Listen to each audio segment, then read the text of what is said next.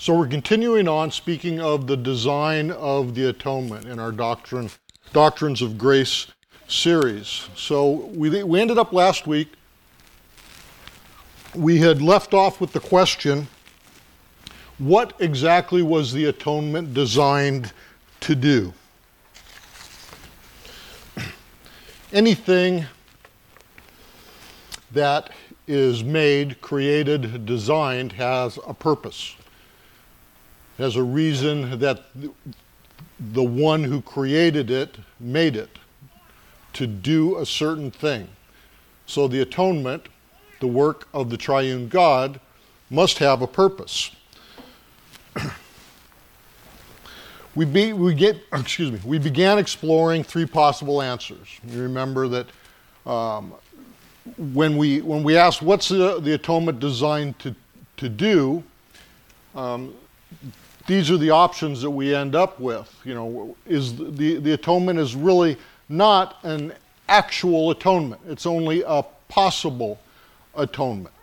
In other words, it is God makes the atonement possible, and it's there for us to take it or reject it as we will. So our free will, which is, in this case, would be actual free will, not contingent free will. We would be operating completely independent from God or anything else. Sometimes this is called libertarian free will. We can make a decision. This idea is we can make a decision without being influenced at all by anything.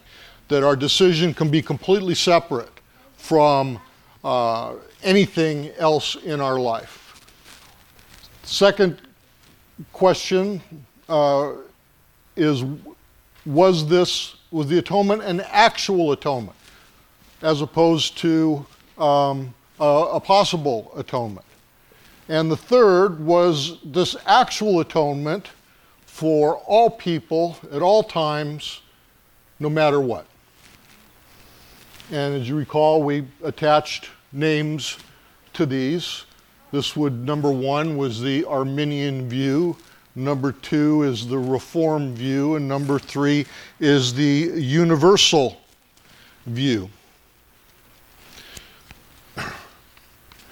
And I mentioned how the Christian church, what we might call the Catholic Church, rejects number three, historically. Now, when I use the term Catholic, the Catholic Church, and I use it purposefully at this point, because that's okay, babies cry. We're not going to worry about that. When you read commentaries, when you read theological books, you'll come across this term, the Catholic Church. I have heard people who have heard lectures or read textbooks and have come across this term, and it caused them to turn towards the Church of Rome. Because if the early church is talking about the Catholic Church, let's try and pay attention to the lecture. Forget about the babies. The baby's gone. There's no more distraction, right? Okay. Catholic merely means the universal church. That's why we have some letters, some epistles in our New Testament that are called the Catholic epistles. They are universal letters to the church at large. So let that not confuse you. Many of you already know this, but it just bears repeating. So if the church, universal, the Catholic Church, has completely rejected, historically, universalism, why is that, we must ask? I think it's important to think about this. Because, as you remember the fellow we talked about, Athanasius, how he stated that he wished or had hoped that all would be saved, but he knows that is not the case. Now, we may, and probably most of us in our hearts feel that way. We do not, if we understand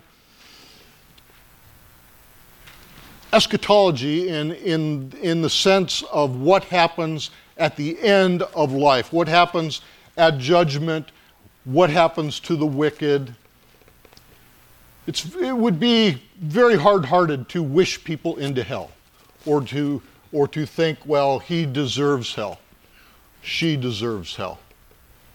Now, there are exceptions to that we may be familiar with, or in history there may be exceptions, certain persons that we say, well, they certainly deserve hell.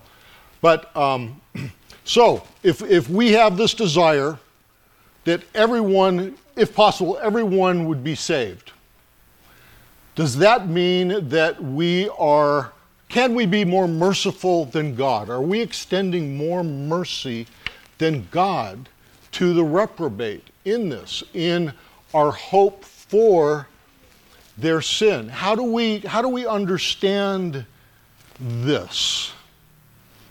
There are undoubtedly difficult questions that we come across when we think about these things and we read God's Word.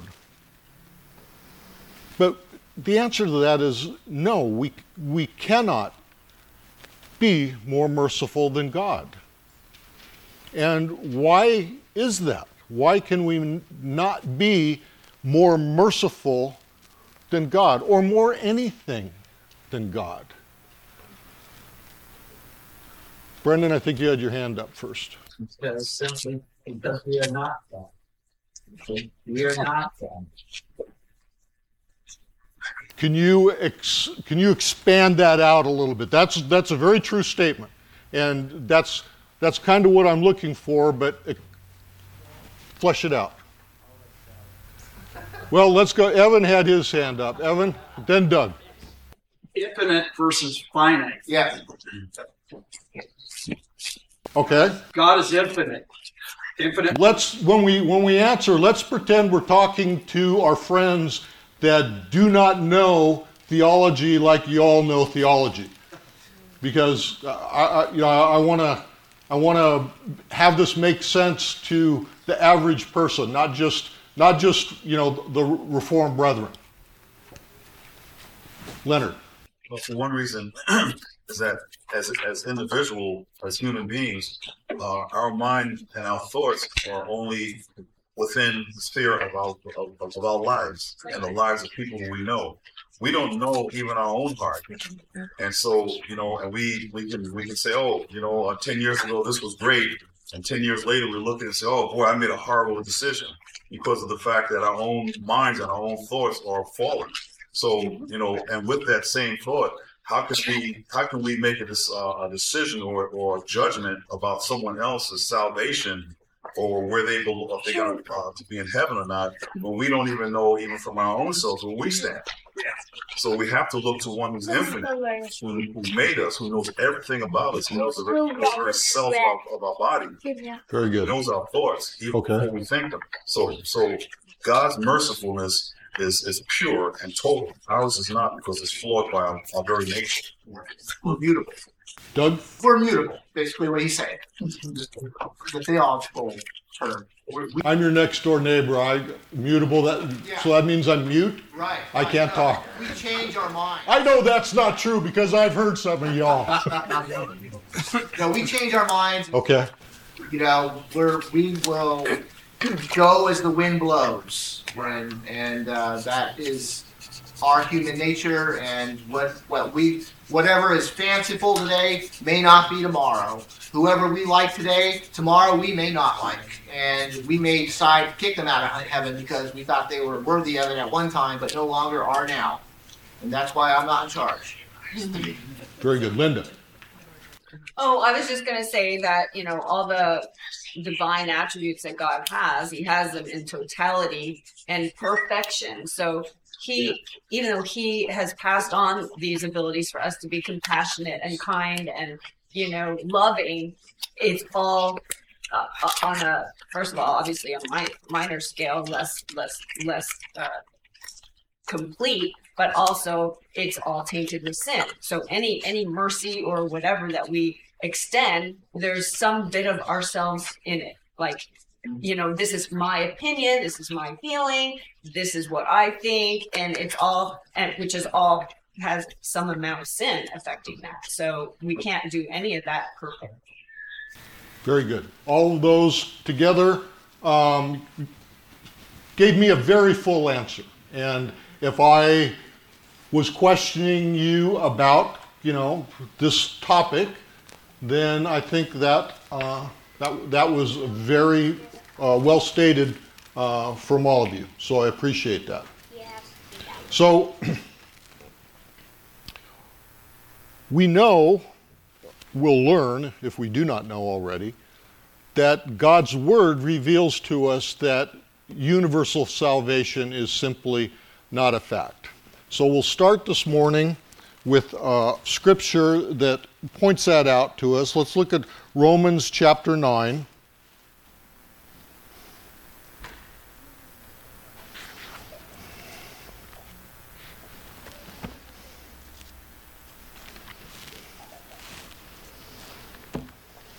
Romans 9, 17 through 23.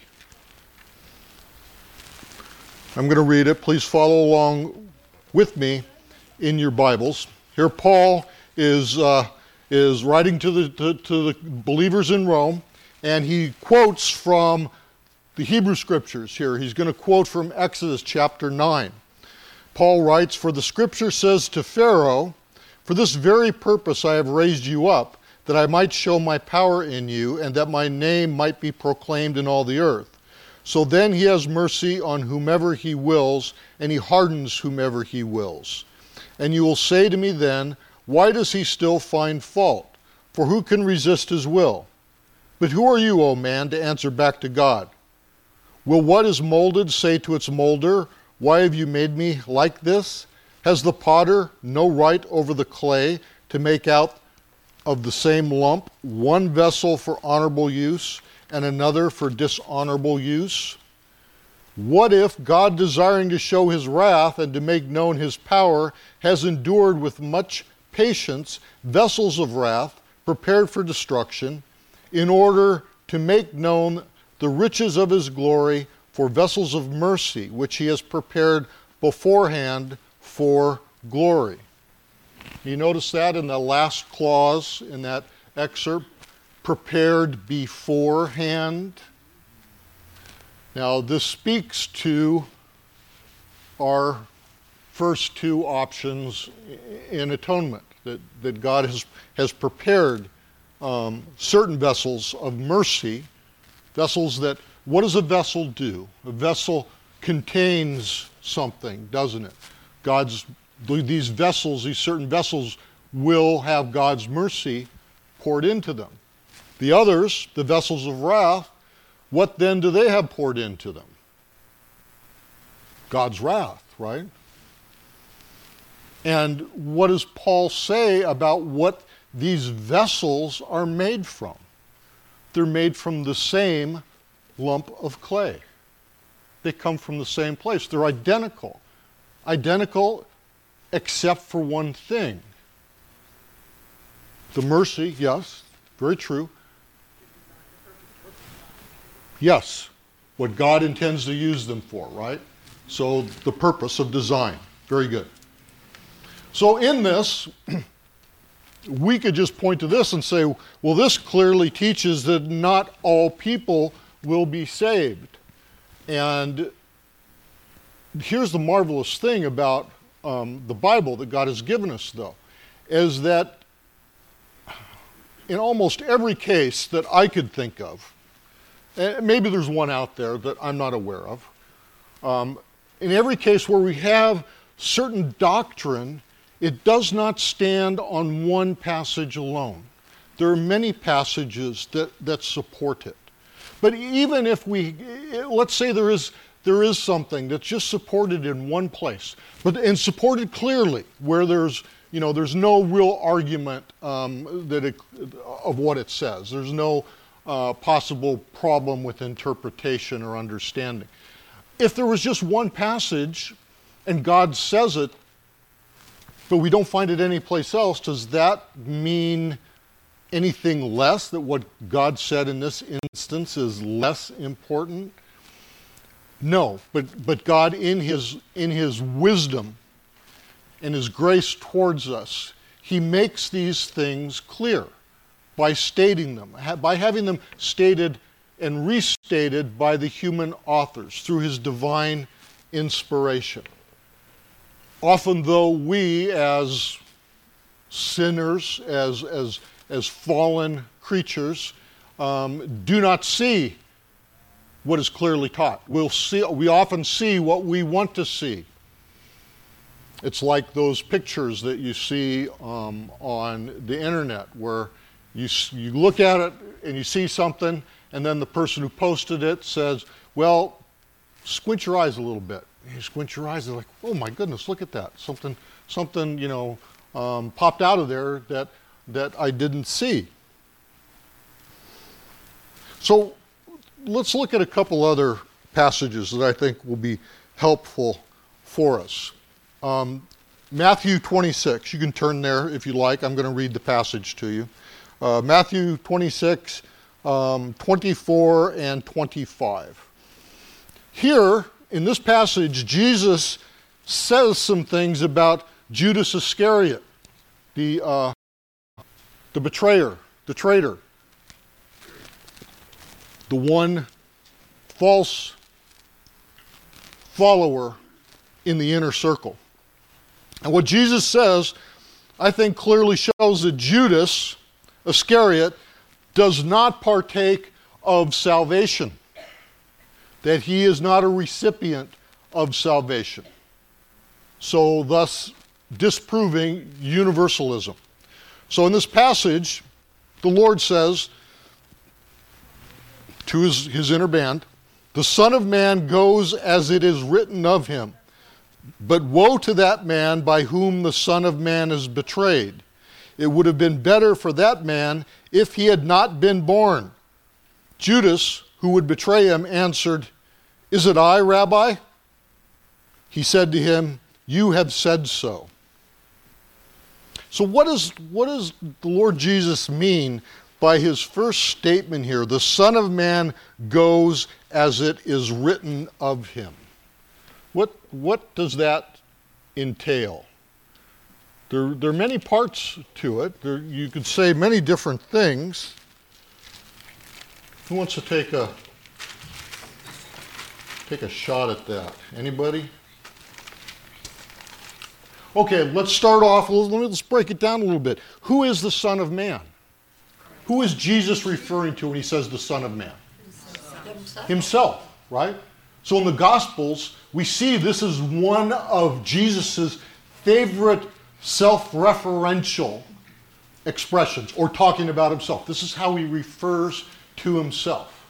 What exactly does that mean, though? What would it mean in the context spoken by a first century Jew in Judea or in Galilee when he refers to the Son of Man? Doug. He's referring to Old Testament passages in that. He's going back to prophets and saying, you know the Old Testament because this what he's talking about hasn't been written. This is recorded later.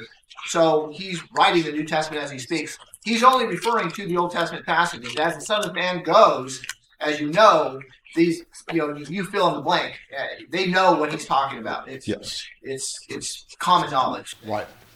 Yes. It's a messianic passage. He's primarily referring to Daniel chapter 7.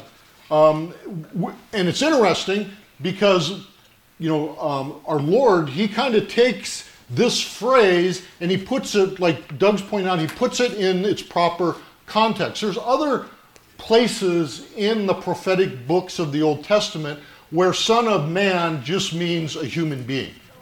But in Daniel 7, we see the heavenly court. We see the Ancient of Days, as Daniel is inspired to write, takes the throne. and one who is like the Son of Man comes, and all authority is given to him. This is what, as Doug says, this is what the Lord's talking about. He's referring to himself in a messianic sense. And he goes as it is written of him. Jesus repeats this idea later in the chapter in verses 54 and 56. This is at the time of his arrest in the garden. And as he's being arrested, and some of his disciples are fighting back, and Simon Peter takes out his sword, and the Lord tells him, no, don't do that, put it away. You know, if I was going to resist these guys, there would be, about 190,000 angels would appear to destroy this small guard. He says in verse 4, how should the scriptures be fulfilled? It must be so. So the arrest and what's to happen is to fulfill the scriptures. And then in 56, the Lord says, but all this has taken place that the scriptures of the prophets might be fulfilled. Then all the disciples left him and fled. Okay, well, Master, you can stick around and fulfill the prophecies, but we're going to hoof it out of here. And they take off into the night. And after he talks about this, he's talking about the messianic fulfillment that's about to occur.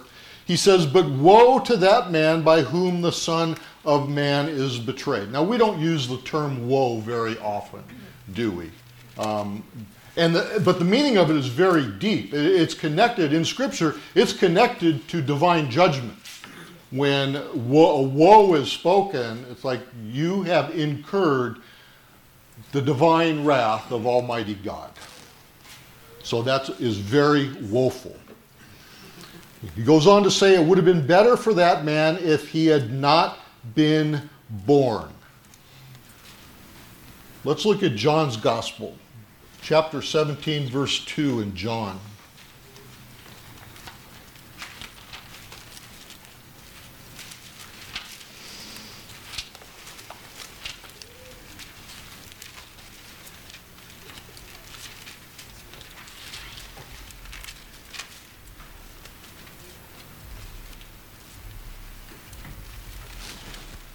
Oh, I'm sorry, verse 12, not verse 2.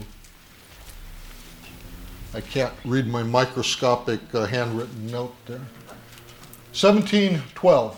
While I was with you, the Lord says, I kept them in your name. He's praying to the Father here. I have kept them in your name which you have given me. I have guarded them, and not one of them has been lost except the son of destruction, that the scripture might be fulfilled. See, this is part of the eternal plan.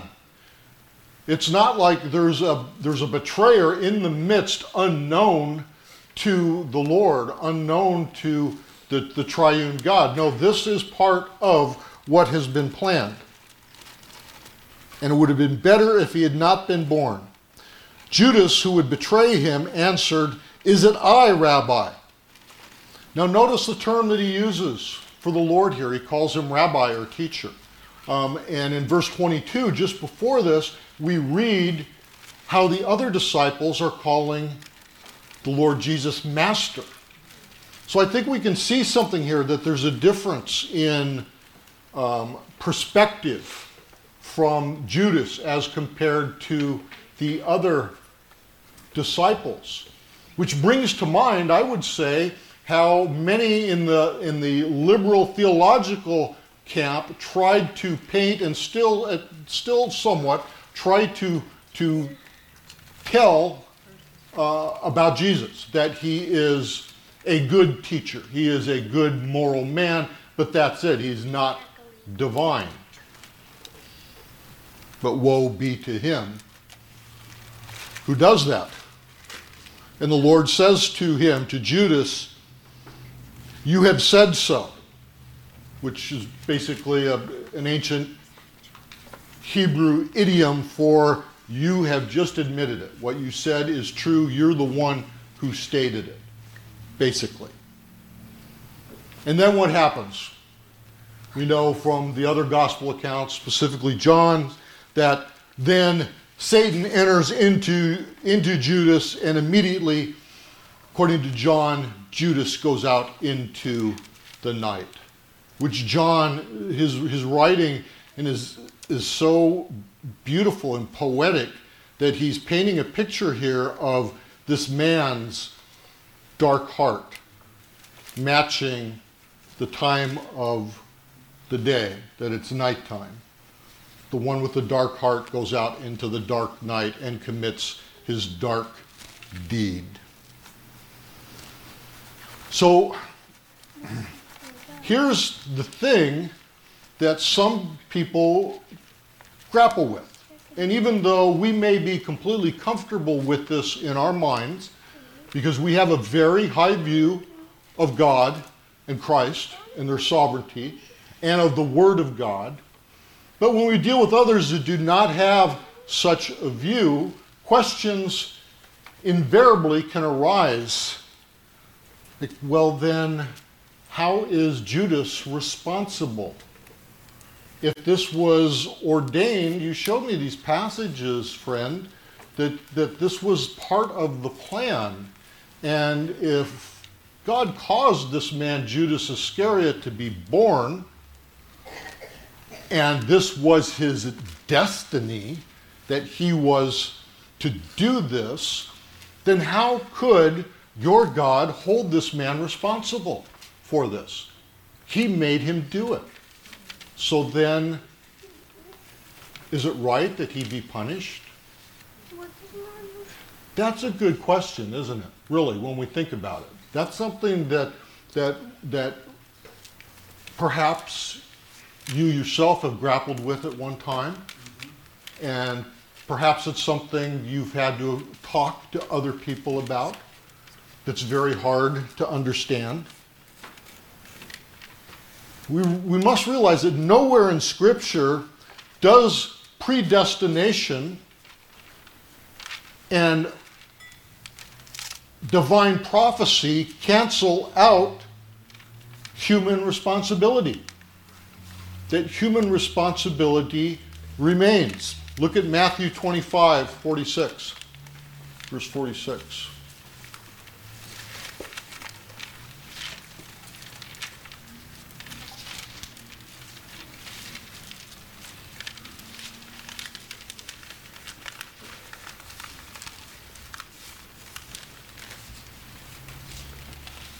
Is everybody there? You're probably there ahead of me.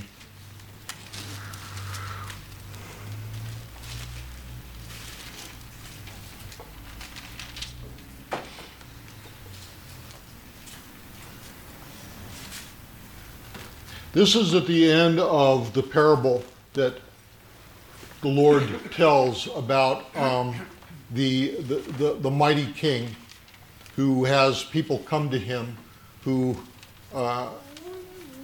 plead that they have been faithful, loyal subjects of his and have done what he's commanded them. But yet they have not. They've not been what they say.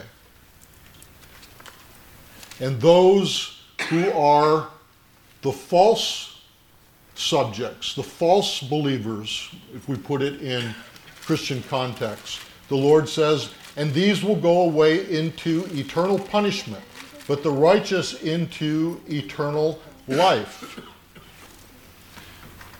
How do we explain, if a person claims universalism, and there are many in our day and age that do, recall when we talked about Pelagianism and semi-Pelagianism, both ideas, theological ideas that were declared heresies by the church in the 5th century, which when we looked at them, we recognize that this is how many so-called Christians believe today. They are heretical, really, in their belief. And I'm not disparaging them. I'm just saying what the church has said about these people who think that good moral conduct gets you to heaven, or that you just build the bridge halfway across the chasm of eternity, and or God builds it halfway, and then we have to build the rest of it, but we prepare the ground beforehand. The church has long dismissed that, but we see many in the church today building these false doctrines and are professing them and even teaching them in some of our seminaries. So this idea of universalism, those that teach it, how would you explain what the Lord says in Matthew 25:46? What possibly could the Lord Jesus mean when he talks about those people, actual people? You know, a parable stands for something in real life. It's not just, something that's just completely made up that doesn't connect with our real world. It's a means of teaching, right? So there are people like this, is what the Lord's saying. He says they will go into eternal punishment. If everybody is saved, how could that possibly be? Is the Lord Jesus Christian? Yes. I think it goes back to what we were speaking about, God and Judas. I think we're on safer ground to say that God allowed Judas, not that he made him. Because we learn in other passages that God can be tempted by evil. And this is what Judas probably would have done anyway. God just did not intervene. So, okay. Christian is suggesting, if I'm understanding you correctly here, and correct me if I'm not, that God allows Judas to do what Judas will do. So would you say then that, what if Judas decided not to do what he did? Then how would Scripture be fulfilled?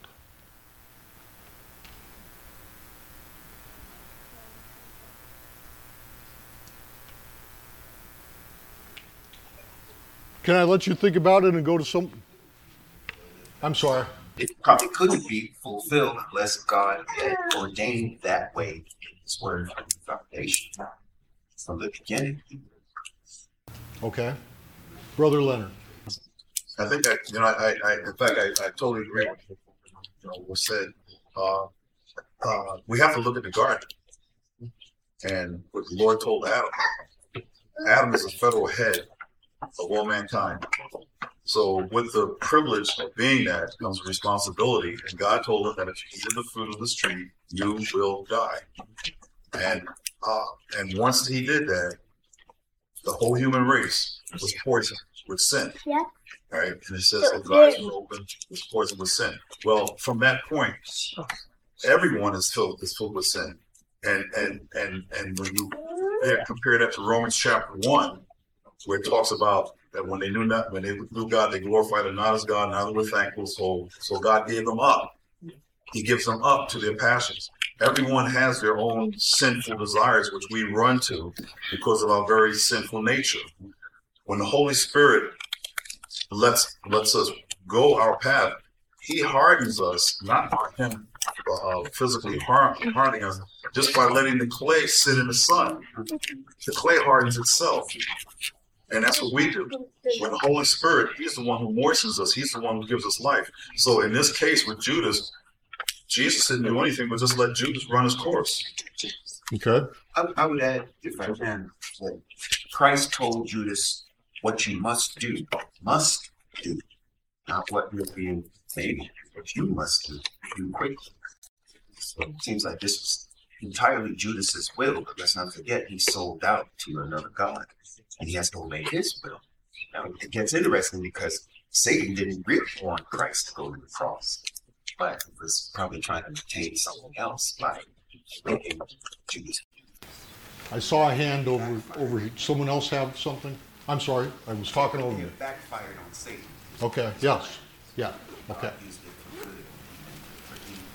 So, this kind of puts us in the area of elect and non-elect, I would say. So, from what we've seen, in this passage, what happens at the table that night, is Judas Iscariot amongst God's elect?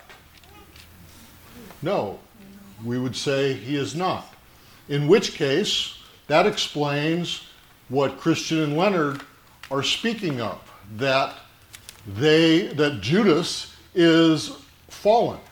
He continues to be reprobate. He's wicked. He's in the same condition that each of us were in, no matter our background, no matter how we were raised, before we were regenerated by the triune God and came to Christ in a salvific way, in a way that brought us salvation. Judas remains an enemy of God. He hates God, just as we hated God. Now, we may not have conspired to have an innocent man executed, and there's all sorts of writings as to what was going on in Judas's mind. There's all these psychoanalytical wastes of time. I'll just be honest about it. It's like we don't know. And I think this is one of the areas where it's really best just to say I don't know and not try, well, it could be this, could be that. You know, there's many, especially in the more recent years, that try to excuse Judas's behavior. They psychologically take apart what he's doing and try to show that this traitor, who is called the son of perdition, who is called a devil by our Lord, who of him it is said it would be better if he was not born. There are people who suggest that what he was doing was trying to fulfill Christ's mission, that he was giving Jesus an opportunity. Now, I've heard some really fantastic, make your head spin arguments from defense attorneys in court. And that ranks amongst one of the best. It's like, okay, maybe you could convince a jury or give enough doubt where you wouldn't get a vote for guilty from 12 people good and true on a jury of Judas's peers. But in any event, we are responsible for our actions, aren't we? That's the bottom line. That's not an excuse, and we could get into it deeper, but I really think we should move on. I think we have a good understanding, and you know what? It's perfectly okay to say, friend, you've asked me a very good question, and that's a very deep question, and I don't really have the ability to explain it to you fully, but I trust in the Bible. I trust in what God's Word says. And this is what God's Word says. And then share Scripture with them. And how powerful is Scripture? It is much more powerful than our logical arguments, than our stellar reasoning, than our fancy wordsmithing as we explain things. I'm not denigrating this. I'm not denigrating those amongst the brethren that have the ability to argue points logically and to lay them out.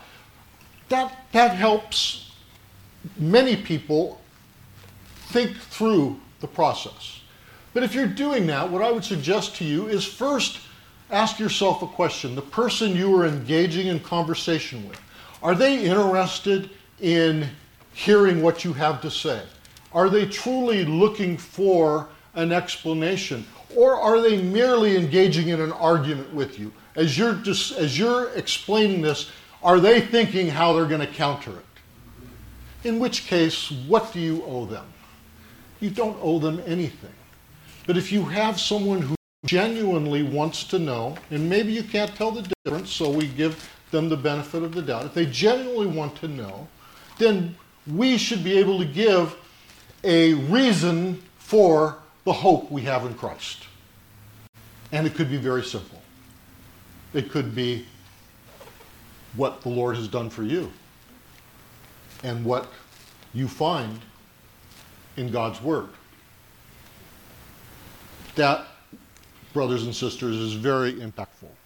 I think back on when I was rejecting true Christianity, when I was running from the true God of the Bible, thinking that I already knew God. I think about the people who talked to me in just a very frank, simple way. And I didn't think I was listening to them. But I think about each and every one of those people now and how God used them. And I'm sure each of you have similar experiences when you rejected the Word.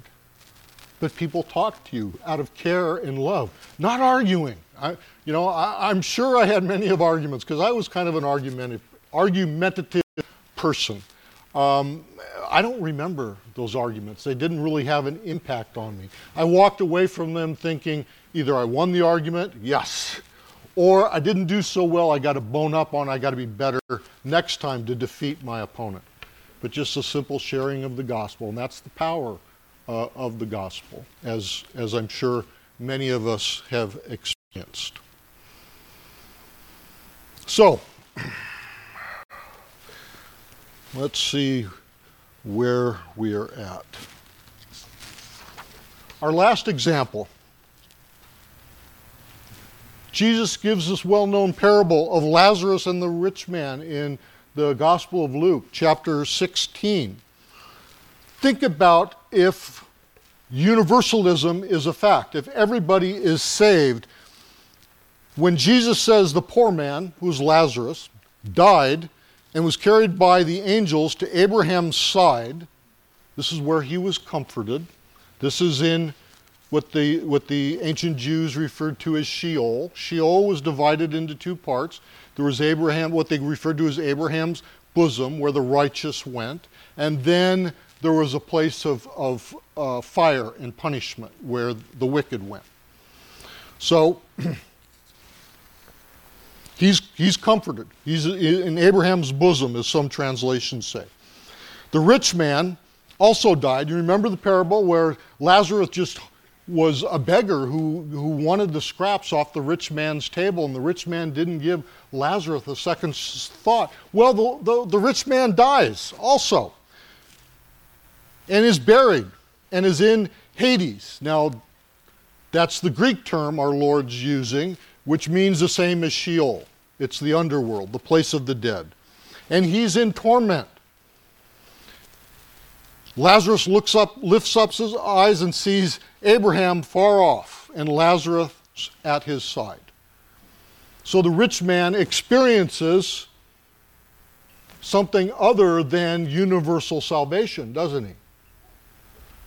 Now, this is a difficulty some people have, is that they'll say, well, it's just a story that was told.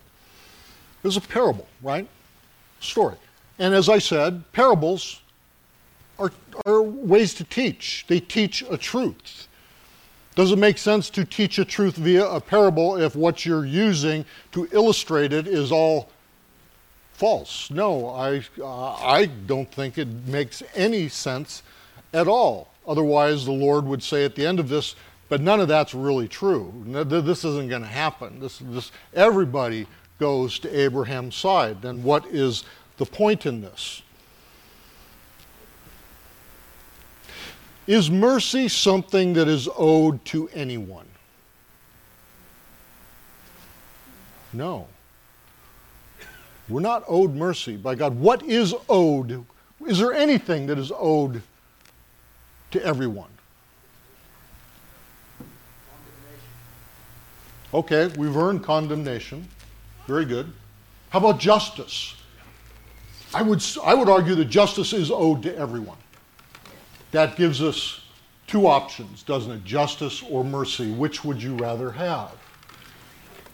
Out of justice comes condemnation, which we've earned. So we will be judged either with Christ as our sacrificial atonement, or we will be judged by our own actions. So out of that judgment, depending on which occurs, we have condemnation. None of us will stand before God in righteousness, or we will be judged righteous because Christ stands in front of us. We enjoy righteousness through him only because of his perfect life and his atoning death. And with that, we will close, and you'll have a 10-minute break. Please join me in prayer. Heavenly Father, we give thanks for the salvation you have brought to us. We give thanks for the atonement that you lay out the plan of for us to see and understand in your word, Father. We give thanks for the many passages that you have presented for us to learn from. Father, bless this worship service at 11 a.m. Bless Pastor Steve and Pastor Mike as they come forward and preach and present the music for us to praise you by. We give thanks for all of these things. In Jesus' name, amen.